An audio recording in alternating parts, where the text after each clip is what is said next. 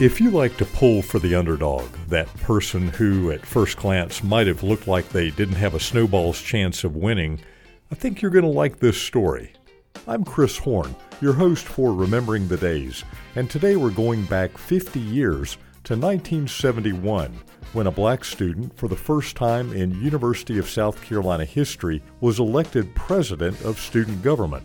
The student was Harry Walker, and his victory made national headlines because this was the Deep South at a time when the notion of racial equality was more aspirational than real. South Carolina had been a whites-only institution up until 1963. It's important to think about what was going on at the university in 1971. It was just 1 year removed from the May 1970 riot that had brought National Guardsmen and a whole lot of tear gas to campus to quell student unrest. There was still tension over undercover narcotics agents on campus, and anti-Vietnam War protests sprouted up every so often. In some ways, the world seemed like it was turned upside down, and in the midst of that, Harry Walker, a mild-mannered student, decided to run for student government president at South Carolina's flagship university. Harry was a perfect candidate. He was handsome, articulate.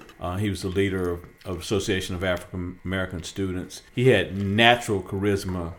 Just well-dressed. He was just the entire package that you would want in a candidate. That's Luther Batiste, a longtime lawyer in Columbia who 50 years ago was a senior majoring in international studies at the university and who was and remains Harry Walker's good friend. After he convinced Harry to run for president, Luther became his campaign manager. He sensed that this was the moment in which a non-traditional candidate just might have a chance to win. The thinking was that students would see a vote for Harry Walker as a vote against the establishment, a vote against the system.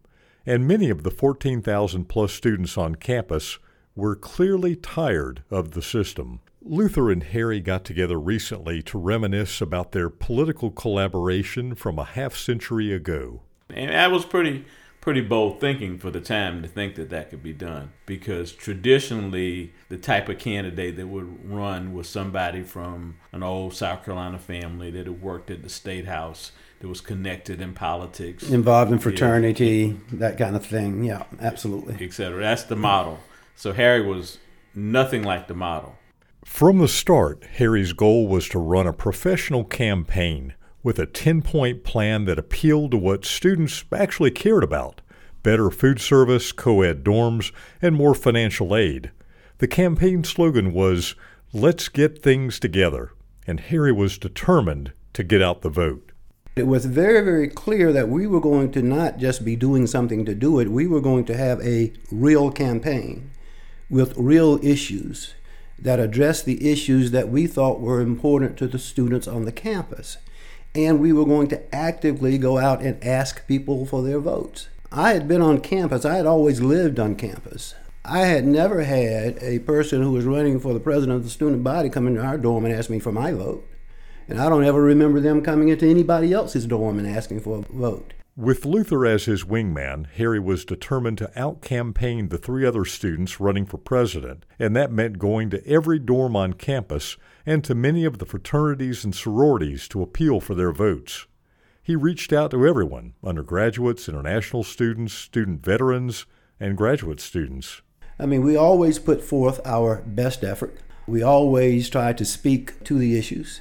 We tried to be respectful of the audience that we were speaking to, not to speak down to anyone, nor were we trying to demur ourselves in order to just to get a vote. We were able to speak, I think, forcefully and effectively in order to do the kinds of things that we would do. We had people voting that normally would not participate in an election, and those are the kinds of things that manifested the win.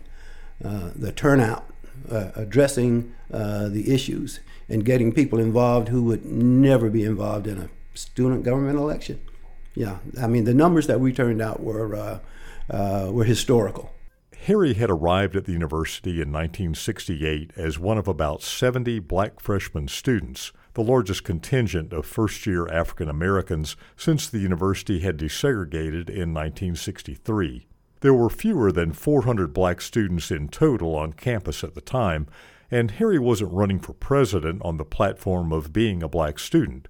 but he was the only black person in the field of 4 candidates. The color of his skin did not go unnoticed. But was there racism? Absolutely. Were there Confederate flags being flown? Absolutely. Were there letters that were calling us everything but a child of God being written to us during and after? Absolutely. I mean, the times had not just totally changed because we were students at the University of South Carolina. I mean, the University of South Carolina was a reflection of what the state of South Carolina was at that time. So no, we were dealing with racial issues, but we were also running a campaign that was designed to turn people out who normally would not turn out. When all the votes were tallied that spring, Harry Walker took 2,068 of the total 3,820 ballots, garnering more votes than were cast for all 3 of the other candidates combined. In the eyes of the news media in 1971, a black student winning a high-profile contest at what had been an all-white university in the Deep South was a big deal.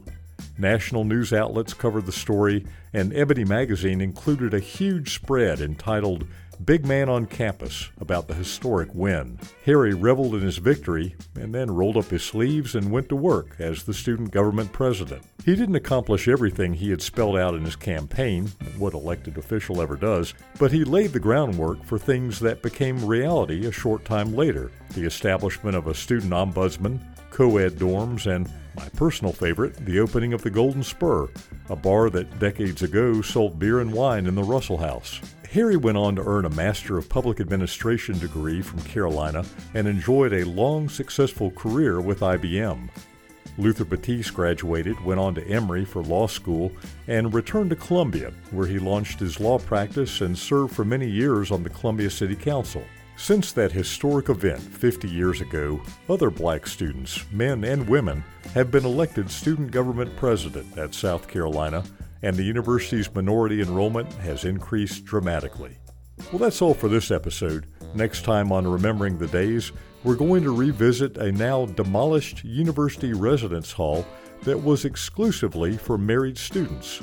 One couple who lived at University Terrace Apartments says the cockroaches were so big and so prevalent, they had names.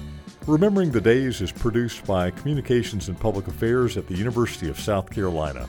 I'm Chris Horn. Thanks for listening, and forever to thee.